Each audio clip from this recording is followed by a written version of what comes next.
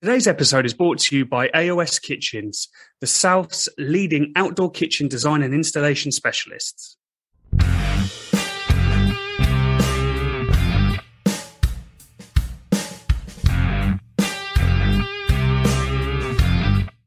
Hello and welcome to another episode of the Meet and Greet BBQ podcast. Today we are with the barbecuing and baking legend Sue Stoneman to talk about all things baking. Not only does she have a collection of barbecues to rival Owen's, but she uses it for baking as well as barbecue. We talk about things like brownies, cakes, pavlovas. If you follow Sue's advice, there's not much that you can't do on a barbecue. So without much further ado, here's Sue. Hi, Sue. Welcome to the Meet and Greet BBQ podcast. Lovely to have you with us. How are you doing today? I'm really well, thank you. Haven't fired up today, but, always wanting to get outside and fire one of my barbecues up. Are you twitching because you haven't managed to fire it up today? Something like withdrawal symptoms?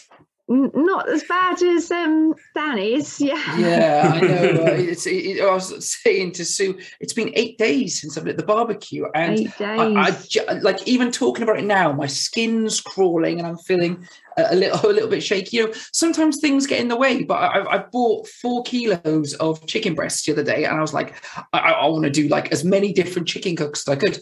Do you think they've left my freezer? No. Not at all.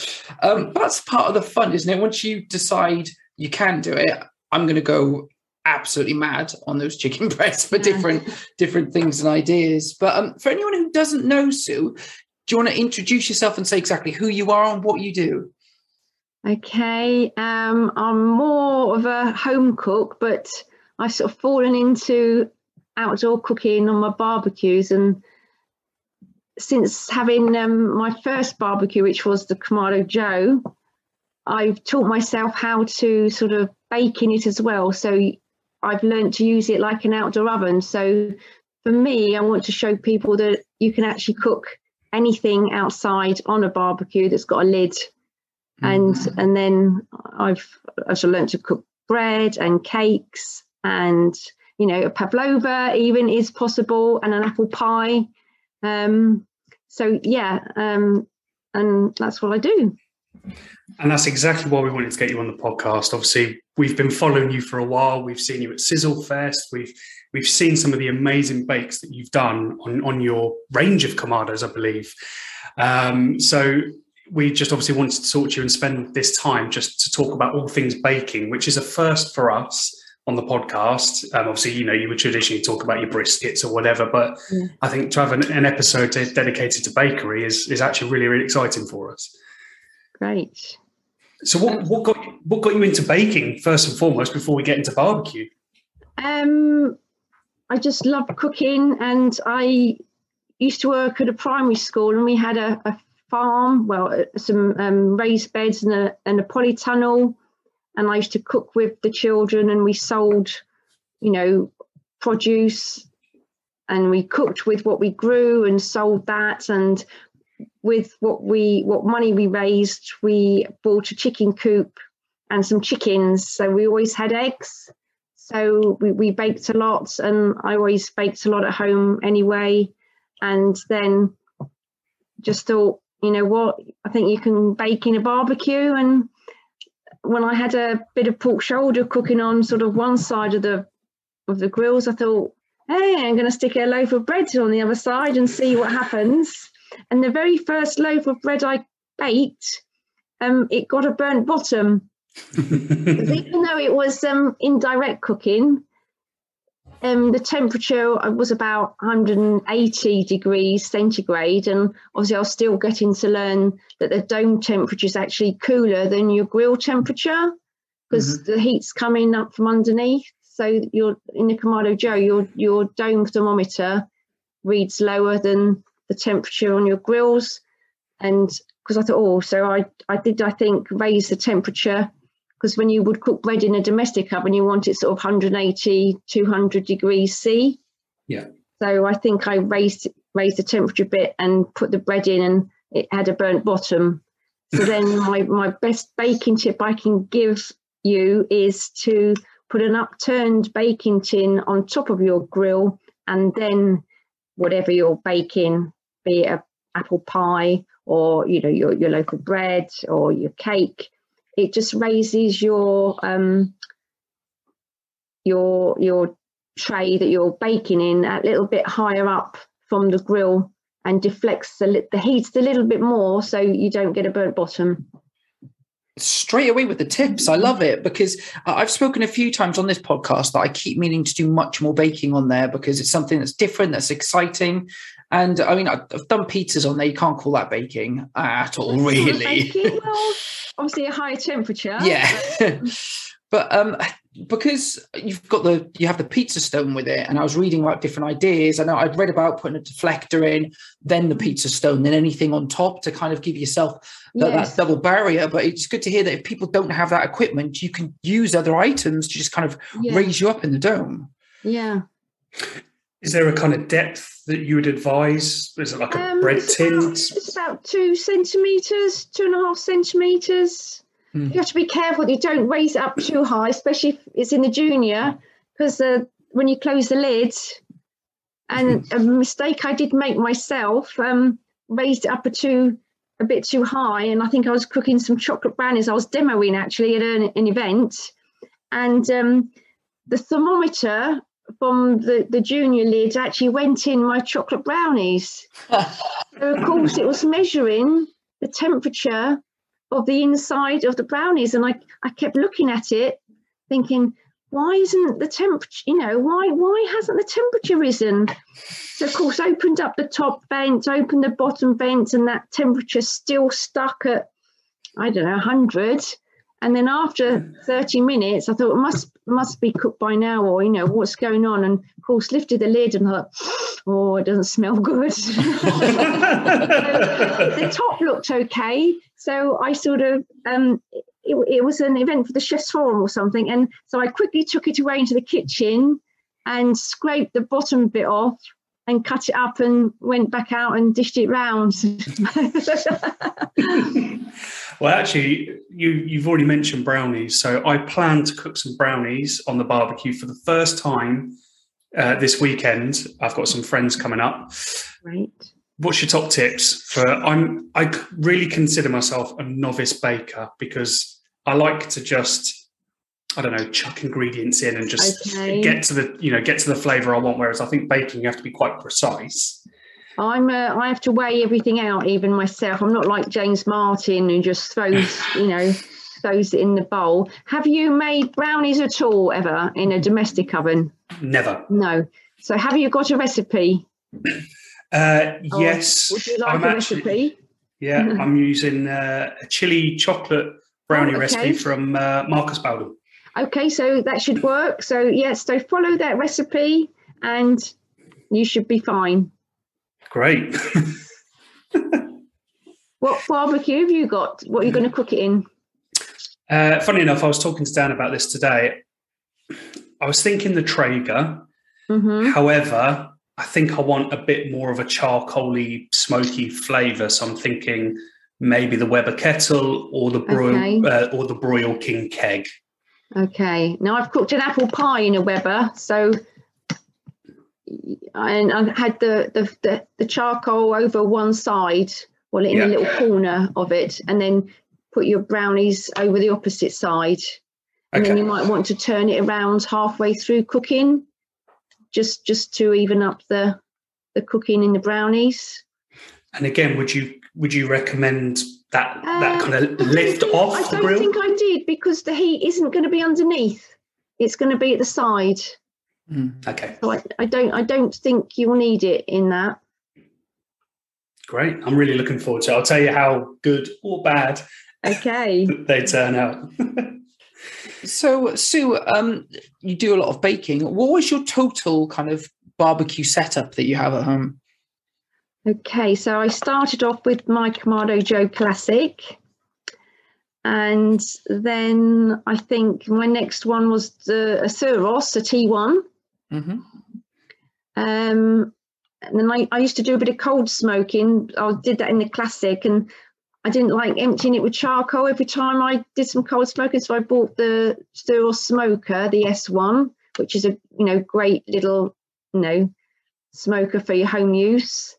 And then I got Kamado Joe Jr., just so I can take it on holiday and down to the beach, all 30 kilos of it. What else have I got? I've got a Cadai fire pit, which I use, to be honest, more as a fire pit, but it is fun to cook on, but it's a different kind of cooking. It needs babysitting, and everything takes longer to cook on it, and you must be there watching it and lighting the fire and stoking the fire. So that's a bit more challenging but fun. Yeah. It does look very exciting, though, using that, because I was looking on your Instagram and you did that chicken that was raised above, and that looked absolutely phenomenal. We're just inviting people over to watch it cook. Like, I wish I'd been sitting there with a nice chilled glass of Sauvignon Blanc watching it cook. But it's the first time I cooked anything like that, and I was sort of popping in and out the house, and it was a sunny day, but I didn't think I could spend all day outside watching that chicken cook. But for a summer cook, that would be nice if you had friends round and watch it cook. That would be good. But it took about 3.5 hours, I think, to cook a chicken. That's what I was going to ask. What was the learning process like, kind of running through that? And what were you expecting to happen compared to what actually happened? Well, because the heat was coming all from underneath, the top remained cold. Right. So, but that little cage I had meant you could actually flip it upside down and around. But then, of course, every time you turned the hot side from the bottom to the top, that cooled down. So I did have my meter in it to help me, just to make sure the inside was cooked, which was a helpful guide. And I still use my thermopen as well, because it cooled down really quickly. And then if you had charcoal directly underneath, the juices drip down, and if you've got a flare up, it was, you know how flames discolor food rather than So I then made a little well so that if it did drip, I didn't get the flare ups. But if you're out there all the time, you can see that, and you can maybe spray the coals a bit more, or spray the chicken. But yeah, it was a learning process. But the chicken was super juicy and really tasty. Beautiful. And then I've got a few other barbecues. I've got a PK original, which I won. I've got a Gosney Rock box, and I've got an Alfresco Chef Ember pizza oven. Wow, you've got a collection, so. I've got a few in the shed, which I don't think have come out of the box, that we used to have for camping holidays. But that's about it, I think. So, but back onto baking, you have all of those different barbecues, and I know you said you kind of bake across the lot of them. Do you have a go-to you tend to go to more than others? It'll be my Kamado Joe, because it's just rock solid, even temperature. That'll be the one I go to every time. And what's your kind of favourite cook to do on there, baking-wise? Baking, focaccia and chocolate brownies. It's hard to kind of argue with those things. So when it comes to bread, and you do all different types of bread, was it very much kind of like a learning curve when you first started? And also you talked about kind of the dome and the temperature differences. Yeah. Is there a way of finding that out if you're starting to learn, or is there a rough guide? Yeah, it's I tend to, if you were following a recipe that you were going to cook in your domestic oven, I would probably cook it 20 degrees lower, but cook it for longer. Right. And it doesn't colour so much on the top because of that. So maybe near the end of cooking, you just raise the temperature a little bit. But sometimes it does colour nicely. It doesn't always. It's not always the same, but it won't look like, it won't be as colourful, if you know what I mean. It won't be as golden, but it doesn't matter. I do sometimes turn the bread upside down just to give it a bit more colour. but you can't always do that with the cake. Like a flan or something, and it just all like falls out. Yeah. And do you find actually, just in what you were saying there about having to cook it slightly under temperature and for longer, and perhaps the coloration, do you find then it's quite difficult to gain consistency then with your cook? So that if you did 2 apple pies, for example, they may look on the surface completely different. They should be okay. Yeah. Both in this barbecue at the same time. Yeah, they should cook evenly, I think. I mean, that's the joy of barbecue, right? It does feel different every time, and there's a bit more skill in doing that. I know, even looking away from kind of baking, it's all dependent on kind of understanding temperature, using thermometers, and rather than cooking to time, cooking to temps and checking things regularly. But I'd always be afraid if you were baking, if you're opening it too often and kind of losing that regular temperature and it affecting the rise. It's quite forgiving, actually, because I thought that, but as long as you lift the lid slowly, it's been okay. I haven't had any failures, apart from a burnt chocolate brownies, but that wasn't because I opened the lid. And is there anything in particular that is a lot more difficult baking-wise to do on a barbecue, and a bit more of a challenge and flair to get away with? I wouldn't call it a challenge, but the pavlova is a stunner of a dish to cook. Actually, you can make it look quite pretty, and for me, I think it's a very easy dessert to cook on a barbecue. Do you ever use wood? Actually, like flavouring with, like obviously you'd smoke your meats and that type of thing. Do you ever use the woods to kind of infuse desserts? Not a lot. I think if you've got good quality charcoal, I used to tend to just like that flavour. So that doesn't actually impart a lot in cakes, because that's what some people ask me. Did my brownies taste of smoke? But they didn't really. But I missed out actually barbecue. I've got a kettle joe as well. And because that's got the slow roller, so that is ideal for smoking. And so I have started actually using a bit of cherry if I cook some duck breasts or some salmon. Or I think I did a goose breast recently with a bit of cherry. So at the minute I'm liking the cherry wood. So it gives such a lovely colour, doesn't it? Yes, yeah.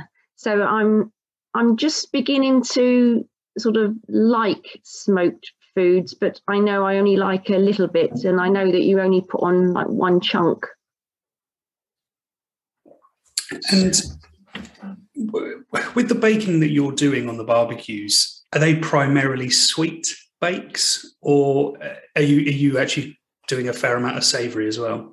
A bit of both, really. Bread, focaccia, brioche buns, sausage rolls turn out really well, and a great way of using up, your brisket or your pulled pork, or just, using your favourite sausages and taking the sausage meat out of the skins, using them differently. You name it, I'll try and cook in it. Great attitude. And you mentioned... all I was going to say was I was looking back on your Instagram and I saw the Burns Night cook that you did, or the tribute to, and the haggis sausage rolls and things. They just looked fantastic. Yeah, well, haggis is quite dry in itself. Mm-hmm. And so if you mix it with sausage meat, it actually works quite well, and again adds another flavour. You mentioned right at the beginning when we first started talking around, I think you were doing an event. I can't remember. Yeah, you were saying that you were doing some events, and obviously again we saw you do some demonstrations at Sizzle Fest last year. Is that now? Is that kind of? Do you do quite a lot of that? Do you do demonstrations and cook? I haven't since lockdown. I haven't, but I've just started doing a few courses at Marcus's barbecue school, and he said we met at Sizzle Fest, and I've got a class coming up at the end of this month. I'm doing a sort of a baking class in Southampton, which I'm really looking forward to. Great. And is that kind of the hope for you for 2022 to get on and do more kind of live demonstrations and show people how to bake on the barbecue? I'll do a few, but I've obviously got to juggle my own work with what I do. So we'll just see how it goes, really. And am I right in saying that you've also, I might have got this wrong, so apologies if I have. Haven't you also contributed to the barbecue mag? I have, since quite early on when Marcus, it was all online. Yeah. And he messaged me and said, would I like to, do a recipe or two? So I have, and now it's gone into a printed version. So I actually have just sent off, and I always try and do a savoury and a dessert in there because not many people do desserts. So I won't do what I've cooked, but I've cooked 2 dishes for the spring issue, which I think comes out beginning of March. So, that must be a lot of fun to do. It is, because it has to, it's nice to do a seasonal recipe, and I always try and do something that I haven't done before. And it normally involves wine. The source of inspiration. Yeah, so they both involve red wine this month, funnily enough. The dessert and the main course. And when you've obviously said that, you're contributing, you're giving, recipes over sweet and savoury, where do you normally find inspiration for those recipes? They just pop up, or the time of year I will look to see what's out. And it was rhubarb is normally available this time, but I'm sure I did rhubarb last year, so I thought I can't do rhubarb again. Yeah, I do get a couple of food magazines, and I might get some inspiration from a recipe I've seen in there, but obviously then I'll adapt it to suit the barbecue and change a few ingredients and try it out to see if it works first, and then I'll probably cook it again. And then, because you've got to take pictures and that, which takes a bit of time, but it's actually quite fun. And it's best to do it in the daylight rather than at night, because the light, although I've got lights outside, you get shadows and that. So, and then I've got my Hessian cloth I might use, or a few little props. But and then you'll have a dedicated studio soon. And you come back inside and your kitchen's like a bomb site, because you've got various plates and bits and pieces out. But it's good fun. If you've been looking or thinking about an outdoor kitchen, then look no further than AOS Outdoor Kitchens. They are the South's leading outdoor kitchen design and installation specialists. Their extensive showroom is based just outside Bournemouth on the Dorset-Hampshire border, and as well as numerous in-store displays, also features a live outdoor kitchen where they cook every week on Kamado grills, pizza ovens, and all filmed and shown on YouTube. They offer a wealth of knowledge on how to transform your patio into the most incredible outdoor dining area, with styles and options to suit every budget, and you can guarantee they will be able to create something perfectly suited to you and your home. They stock and supply everything that you're going to need for outdoor cooking, including barbecues, Kamado ovens, pizza ovens, outdoor fridges, and every accessory that you would need to become the ultimate outdoor chef. So if you want to make yourself the envy of your friends and neighbours, get in touch with them today to arrange a consultation and take the first step in transforming your back garden into the most incredible entertainment space. Visit aoskitchens.co.uk. You said that the whole point of kind of the barbecue, or when you originally go into it, was to prove that you can cook anything and everything kind of on a barbecue. Do you see that as a challenge? And is there anything in your sights at the moment that maybe you haven't gone near, or you think would transfer particularly well to barbecue and even improve it compared to in a conventional oven? I keep thinking about trying a creme brulee and working out how I can get the top crispy. And I think I just have to use a blowtorch on it. The blowtorch, or what about something like a lip lighter, or like the gosney? Could you quickly throw it in a gosney or something? Yeah, if you've got like the heat emanating from the top. Have two barbecues going at the same time. That's a good idea, actually. What about when you cook steak and you put butter on, and then you drop a hot coal on the butter? Yeah. Would that work? Maybe. I suppose it needs to be more of a flame, doesn't it? Yes. Yeah. It might sink in. The charcoal might sink in. That's true. That's true. Literally a char brulee. But that's the one dessert I keep thinking I must try. But by lighting the gosney, that should be perfect. Do you have something that, I mean, you talked about doing bread a lot, but like a signature for yourself? Like for me, I suppose the most impressive thing that I've done kind of baking wise, I suppose, on a barbecue is I'm very proud of my Yorkshire puddings. I've got them nailed now and get them huge rise. And I prefer the extra flavour you get from a barbecue. But do you have something that feels more like a signature for yourself that you think you're known for? Signature, nice apple cake, a nice apple cake with cider. It looks pretty. And it's quite easy, apples and a sponge mixture. It's nothing too difficult. And even I've not mastered my Yorkshire puddings very well. They tend to be a bit brown on the bottom, not burnt, but brown.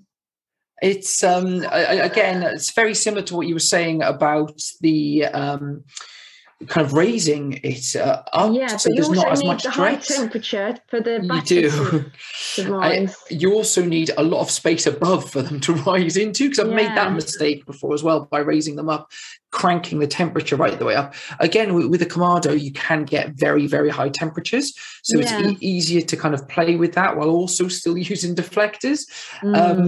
But I mean, my trick is whisk the eggs and milk together first and get them mega frothy before you add the flour. I find I get a hell of a lot more rise doing it that way than mixing it all together and whipping up first. Yeah, I think that the batter is the key. You get yourself a good batter, which is going to help with your rise and your bake. I want Owen to get more into this baking. He's been talking about it for a little while, and I know he's borderline. He's almost scared of it, I think. I am, and I tell you for why. When my daughter was quite young, we got her a baking book, and she started to take some interest, and she's got her own little barbecue, although she hasn't done it for a little while. So I'm really encouraging her to get into food, and she wanted to make some red velvet cakes. Well, they came out green, first and foremost. And we just had to throw the whole batch away. I don't know where I went wrong, but they were awful. And what, to taste or just the colour?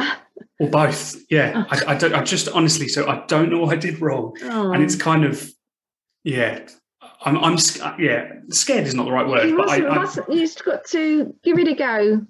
And what is nice is when people do message me and say, "Oh, hey, Sue, I've cooked your whatever, or I've had to go at your apple cake," and they send a picture of it, it puts a big smile on my face.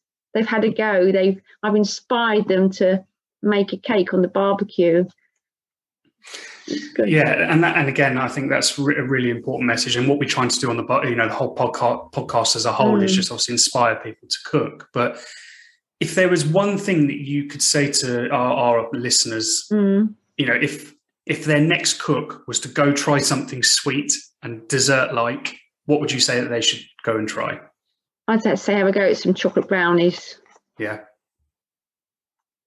Because then the colour, they're already chocolate colour, so you're not going to worry about them being pale. They're already... What a tip. It doesn't matter. I did try and cook some scones on the barbecue. I remember that. Was it like Marmite and cheese scones you talked about? Yeah. Yeah, it was a Hairy Biker's recipe for Marmite and cheese scones. And I think a bit like what you were saying about, I think your first bread, it was black on the bottom and it didn't kind of rise. I mean, they tasted lovely. Yeah. But they looked like a burnt biscuit, actually. I've done fruit scones and cheese scones. Because you can. Yeah, again, I think what my mistake was, I probably had a couple of too many beers before I got to it because I was too busy with my Scotch eggs and cooking those types of things. And then I didn't two zone it. I think I put them too close to the coals and they were stuck to the parchment, the baking paper. Yeah. So I ended up eating baking paper, which also wasn't very, very nice. Have another go. I should. The thing is as well, with the Traeger, you won't have that same sort of level and problem with the direct heat, and you'll have a bit more control. If you're that worried, start off on there and move across, right? I feel like it'd be cheating using the Traeger. I don't think so. Are you outside? Are you playing with heat and smoke? Then it's not cheating using the Traeger. No, don't get me wrong. I do love having a Traeger. It's super convenient and I've been using it quite a lot recently. However, I think I'd like to try and master it on the charcoal. Do you know what I mean? That would give me a lot sense of more of a sense of achievement, I think. It'll be more fun. Yeah. I promise you that. Should we go on to barbecue bingo, actually? Should we look at setting you a challenge? Go on then. Okay, so what I'm going to do is I'll share my screen. We'll, as ever, show our wheel of shame. Actually. So yeah, I'll share my screen. So basically, you should see now a wheel of various ingredients. Yes, it's very colourful. It does. On there's my signature dish. I think you said that's focaccia. Yeah. Okay. So if it lands on my signature dish, i.e. your signature dish, we'd get focaccia. Is that right? Okay. And also, the reason I like to call this our wheel of shame is it lets people know how our brain works, because Owen in particular will sit down and think of things that he thinks is a little bit different and a little bit interesting, and then will occasionally ask me for something wacky. But some of the items that we've got on there for people listening, we've got jalapeno peppers, we've got pork neck, leg of lamb, pineapple, turkey mince. Cauliflower always excites me because not only is it great to play with, but cauliflower cheese has to be one of the most underrated dishes of all time, in my opinion. And oxtail, but is there anything on there that looks a bit different or a bit intimidating to use? I put my glasses on, I can read a bit better. I'm always up for a challenge, mind. Pork neck, that's not fillet, is it? What's pork neck? Yeah, it's like the, I think in America they call it the money muscle, don't they? It's just off the shoulder at the top. It's almost like it is like a fillet essentially. Okay, yeah. Nothing on there that would shock me. I don't think. That's good. You're not allergic to any of those? No. We have made that mistake before. I've put a sweet pastry I on saw there. that. Do you do much with pastry? Not really, because barbecue cooking is reasonably healthy as long as you don't have too many of the rich sides that go with it. So I am trying to be good. So anything with pastry, I do try to avoid, apart from my sausage rolls. But that soundbite, can I just keep that and play it to my wife over and over again? Yes. What, barbecue's healthy? Yeah, just that bit over and because over all the again. fat drips off down into the coals. I mean, Sue, do you just want to come here and talk to my wife for a bit? Perhaps you should get her to do a bit of baking on the barbecue. She might like that. Do you know, she's always said that she'd give it a go as long as I lit it, which I've got no problem with, don't get me wrong. Yeah. But as soon as I light the barbecue, I want to cook on it. That's all I want to do. Teamwork. Do you know, she does a great apple and cinnamon pie, so I need to get her to try and do that on. Yeah, try to do it on the barbecue. Mm. Right. Yeah, I'll have a go at any of those. Right, let's give it a spin. Where are we going to land today? Hey, cauliflower. I said I was excited about that. where has your brain gone to? Have you thought anything straight off the bat? The easiest one I've done before is like a baked cauliflower, where you sort of cover it in butter and herbs and actually wrap it in tin foil. But that, there's not much skill in that, is there, really? Hey, if it tastes good, that's the most important thing, then right? You cut it like a cake. You open it up and it's like steamed in that tin foil. I've done that before. Cauliflower cheese, you said that, but I might have to think of something else. Or do it multiple ways. Do like a cauliflower tapas from around your brain. Or wrap it in bacon, wrap the florets in bacon or something. Why not? Sounds Why good to not? me. Everything tastes better with bacon, right? Yeah. I'll have to put my thinking cap on. Well, another thing that we celebrate on this podcast, and you've kind of touched upon it from the start, which we love you. I think you're the first guest to pretty much go straight there, is you learn best from barbecue when you make a mistake and fail. That's how you improve, trying things and making hiccups. If we got it perfect every time, we wouldn't learn anything from it. So you've talked about your burnt bread. Are there any other barbecue fails that can make people feel a bit more comfortable if they mess up, but also that you learned from and taught you something from it? The other night, actually. Yeah? I used my rotisserie on my thuros for the first time. Mm-hmm. And I knew you didn't need very much charcoal. So I banked a bit of charcoal up at the back and set the chicken on the spit and got the motor going. And my son was home and my husband thought, and they said, what time's dinner, like you do? So I thought, I'll add a bit more charcoal on so it can cook quicker. And then, of course, I came inside and did some other bits and pieces, and I had my meter in it, and it was, steadily, the internal temperature was rising nicely. And then after an hour, it said, 5 minutes before the cook's done. And I went outside and it was on fire. Whole chicken?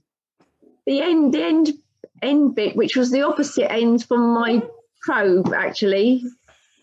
So I did post a picture, and I think in my stories, and I put, it's looking a bit caramelized, but I didn't post a picture of the of its bottom on fire, because who doesn't want a chicken candle, right? Yeah, burnt butt chicken or flaming butt chicken, I called it, I think. So yeah, I knew. Did it taste good? I knew it had. It wasn't too burnt, the skin, and the skin was okay. But the bird was actually really quite moist and juicy inside, so it wasn't a complete failure. And the skin was okay, but it just looked cremated, but it wasn't too bad. So, but that's my own fault. I wasn't outside watching it. I knew I put too much charcoal on because I tried to cook it quicker. So I need to do it again. And learn from that mistake. Try and get it all on fire this time. What about you, Owen? Have you had anything recently that you're hoping to kind of learn from?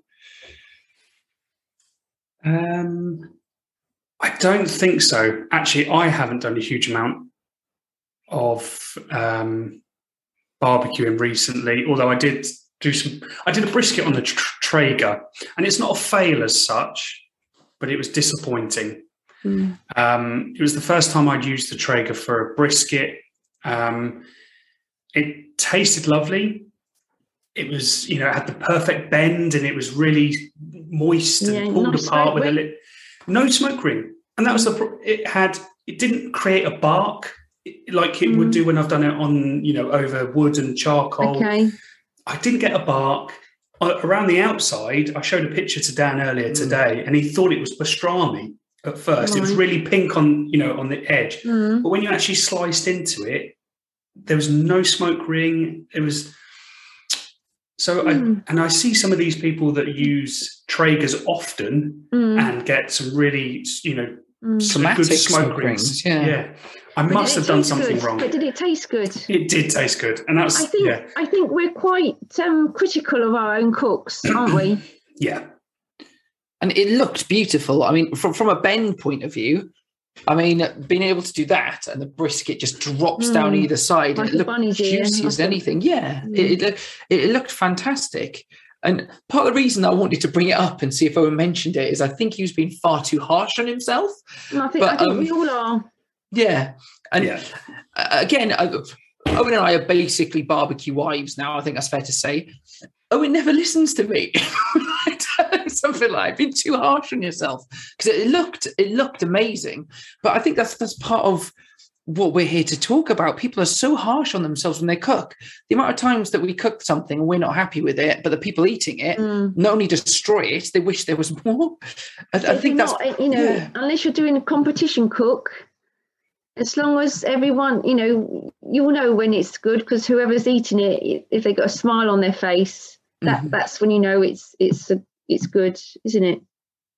There's that, and I mean, I always talk about fails because I'm clumsy as anything, from being proud of how good my Yorkshire puddings are to the amount of times I've dropped the batter between the kitchen and getting it in. I never think to take the batter out and pour it into like the hot oil when I'm out there for some reason. I'm always like, quickly bring the oil in, pour it and bring it out. I think it's because I like keeping the batter cool in the fridge when it's resting to get kind of that shock. But I will say now, don't run around with hot oil in a pan. No. Luckily, and always wear something on your feet in case you drop a hot coal on it or tread on a hot coal. So I've not done it with boiling hot oil, but I have done it with coals where I've been in what they call flip-flops. Or for any Australia listeners, they call them thongs, don't they? So wearing those and cooking and just bit of ash coming up and landing on my foot, and me trying not to scream in front of people, getting stuff off my foot. It's a learning process, and fire and hot things are fun, but not walking around with them is what I'd say. Luckily, the one time I did that, I was outdoors and it went onto grass, and my wife didn't find out. But, because she would not have been pleased if she'd known I'd been walking in the house with that, frankly. No. I know, slap on the wrist, we all learn. This is not directly barbecue related, but I have got, similar to you, Sue, where you're saying about a Kadai fire bowl, I've got a fire pit that has a grill, although I wasn't using it for barbecue. And actually, Dan came over just after Christmas, and we got the fire pit out for the first time. And I wasn't far away from setting fire to my decking. I put a fireproof mat underneath the fire bowl. Yeah. And we'd gone inside for 10, 15 minutes. And I came back out and all of the fire mat had started melting. And obviously the heat was just going straight onto my decking, and it started. Luckily, the decking was wet where it had been raining, but you could see dry patches. Whereas I think if that had been dry with that intense heat, I'd have started scolding it. But not quite barbecue, but close enough. But you've got to be safe, and you've got to be on it, really. Yeah. We're both just foolhardy, that's the problem. But it's easily done, isn't it? As you say, you went inside for 5 minutes. Yeah. It's not thinking. That's my biggest problem. You get in such a process of doing something, particularly if you've cooked something indoors so many times, and you just start going through the motions and making sure you're checking off a mental checklist, as it were. And sometimes it's taking a step back and thinking, right, let's do this without potentially burning ourselves and the house down. But again, I haven't got a shack. Otherwise, I would have put money on that. I would have already burned that thing to the ground.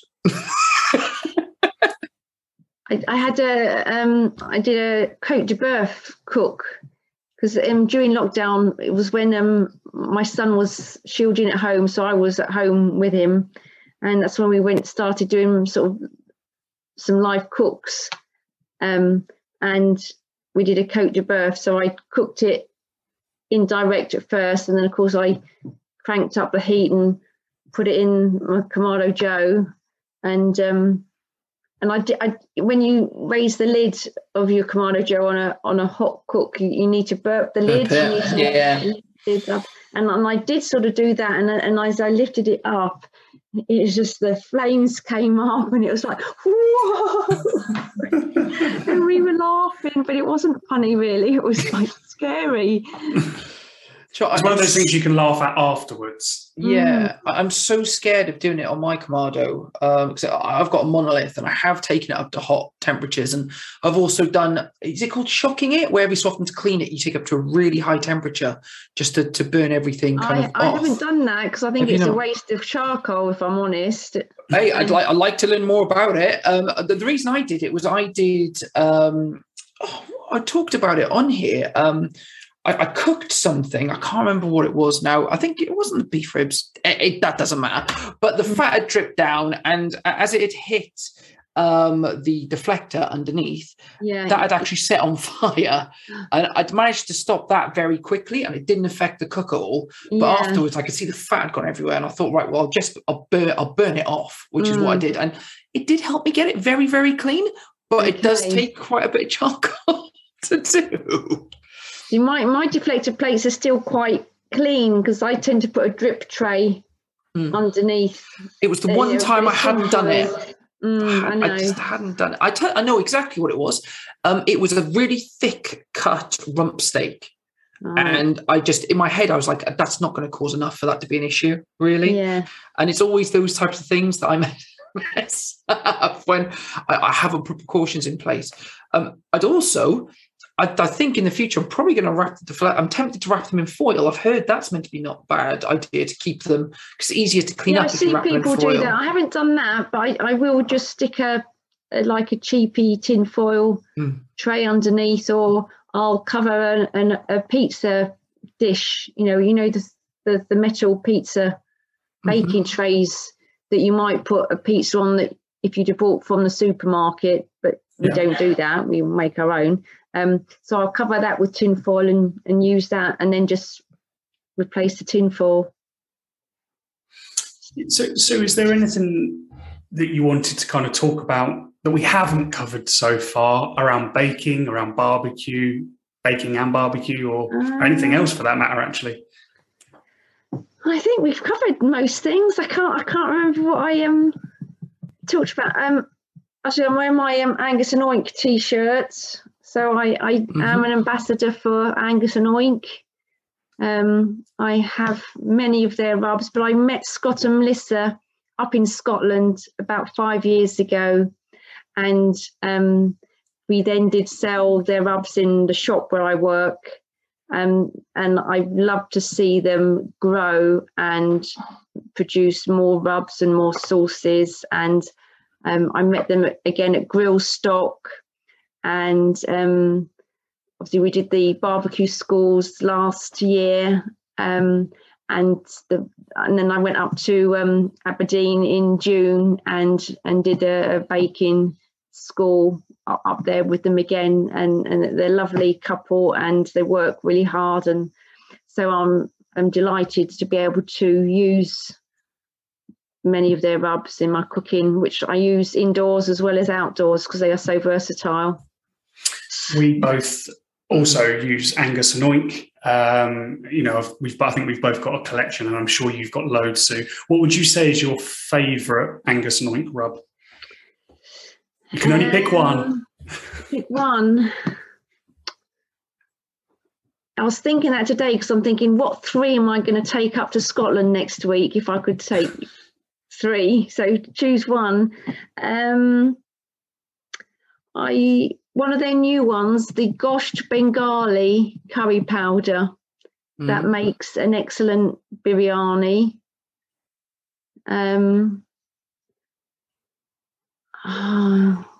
Tough. Porky white chick. If I could have 2, could I have 2? All right, go on then. I think porky white chick on a chicken or pork. But an all-rounder, I'll have to go for 3 now, I suppose. Maybe the General or Mr. Rababa, that's 4. I don't think I can pick a favourite. What I find interesting there is none of them are the 2 that I would have gone to. I absolutely love Dirty Cow. I use that a lot. Now, that was one of the original ones, and I do and still use that when I make burgers. I'll use it in burgers. I'll use it on if I'm doing bolognese beef type ribs thing, and stuff. Chili, yes. yeah, I use it a lot in chili. Yeah. I find it very versatile. That was one of their original 6. They had 6, I think. What about feather duster? Feather duster is the other one that I use a lot on chickens. I love feather duster. The Moom Army, the General. I like Pegasus, the bacon, honey, jalapeno. Yeah. That's quite nice. Yeah, Dirty Cow, again, I think is a good one. And their most recent one is the satay one. I haven't tried that yet. Which is nut-free, but tastes just like, peanut sauce with no nuts. So if you've got any allergies, it's great. I need to get my hands on the Iron Brew. I've said so many times on here, I love Iron Brew, and I keep meaning to order them. The only reason I haven't is because I still have quite a lot of the rubs from them already that I'm trying to work through. I just need to bite the bullet, I think. Have you had that, the Iron Brew? Have you used it to taste like Iron Brew? I have it. I might have done it on some pulled pork, I think. I might have used it just on some pulled pork. I just because again, with some of my family lives up in Scotland when I was younger, and some people are probably going to really think this sounds disgusting, but we used to do it. Almost the opposite of a float, but with Iron Brew. So instead of having a glass of Iron Brew and putting a scoop of vanilla ice cream in there, we'd have a bowl of 3 scoops of vanilla ice cream and then just pour Iron Brew over the top and have a go on it. But if it's got that sort of flavor, if it's got a sort of flavor profile, I'm wondering if it would also work on sweet stuff. That's one way to find out. We'll have to have you back, and you'll have to report in. Yeah. Great. Well, I think we've kind of asked everything that we wanted to, and it was an absolute pleasure. Do you want to just tell everyone finally? Obviously, we want to now plug you and tell everyone how they can find you and follow you. And so tell our listeners where they can find you and see your cooks. Okay. I'm on Instagram at Sue_Stoneman. I'm on Facebook as Susan Stoneman, but they should be able to find me. I'm on Twitter at Sue_Stoneman, and I have a YouTube channel which my son set up for me in lockdown, and I'm nearly actually up to 200 subscribers. Woo-hoo! Well done. And so my idea after lockdown was to add some more content to it, but then I had to go back to work, and that's always the problem, isn't it? Yeah. It's been an absolute pleasure having you on, and I really hope we get to see you at Sizzle Fest at the very least, if not somewhere else. Yeah. I'm looking forward to what you cook with cauliflower for your barbecue bingo challenge. I'll read some cookery books and get inspired. Great. Well, thank you very much for coming on, Sue. Well, thanks for having me. I'll speak to you soon. Yeah. Thanks so much, Sue. Okay. Bye. Bye. That's it for another episode of the Meet and Greet Barbecue podcast. It was great to have Sue on, and I'm really looking forward to getting stuck into some baking, something that perhaps we just don't do enough. And I hope everyone is inspired to do some baking.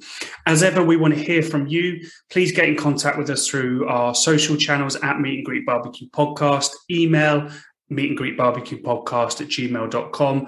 We want to hear from you what you want to talk about on the podcast, what we're not covering, any questions that you have for us and our guests. Also, if you're a fan of the show and want to support us, if you go onto our website, Meet and Greet Barbecue Podcast, see the coffee widget in the left-hand corner, and you want to donate and support to us, we can then put more into creating this podcast and helping it grow. And again, to talk more about what you love. So if you can do that, that would be much, much appreciated. If you're watching this on YouTube, please like and subscribe. Again, this allows us to bring more content to you across our channels. Also, if you're listening to us on your favorite podcast app, please leave a review, give us a 5-star, leave your review. Again, that helps us get discovered, grow the podcast. And until next time, keep on grilling.